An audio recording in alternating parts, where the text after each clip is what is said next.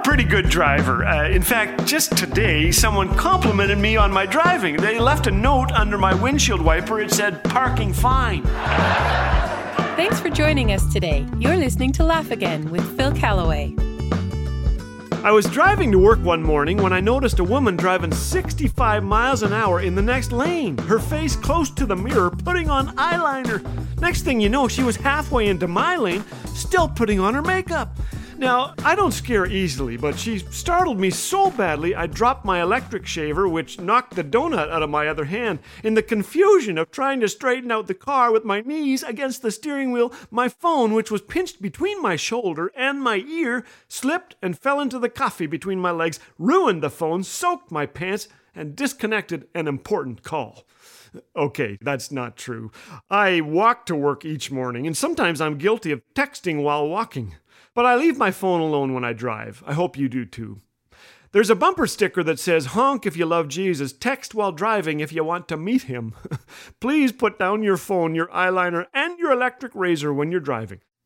I've been told that if you're caught driving this way where I live, it'll cost you $287 and 3 demerit points on your license. But the fine for distracted driving is nothing compared to the cost of distracted living. Here are 5 things that can distract us from the joy-filled life. 1. Busyness. Our lives get so loaded with assignments, deadlines, and appointments that we forget to stop and watch a sunset, to play with a child, to be still, to pray. Secondly, phones.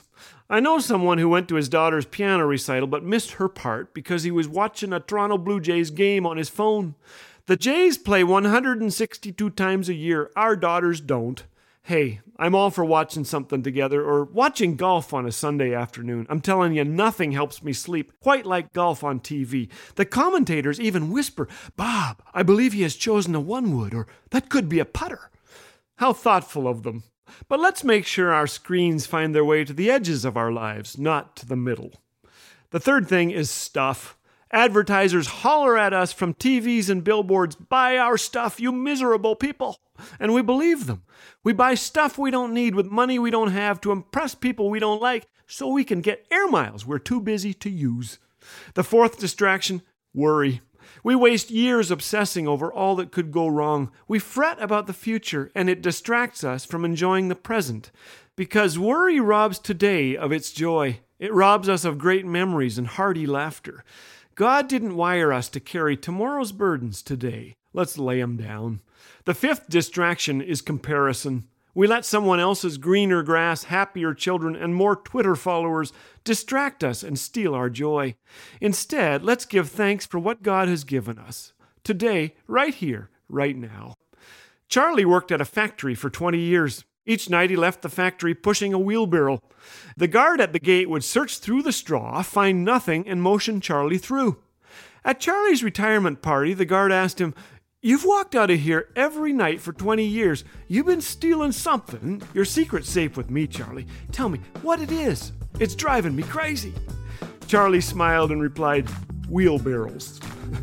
When we focus on the distractions of life, we won't even realize we're being robbed.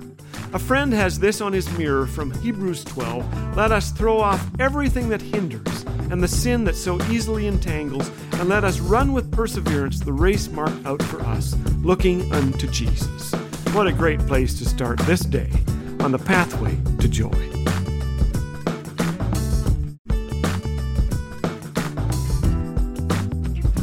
To every Laugh Again listener who has graciously shared the impact this ministry has left on your life, thank you. We cherish all your words of encouragement.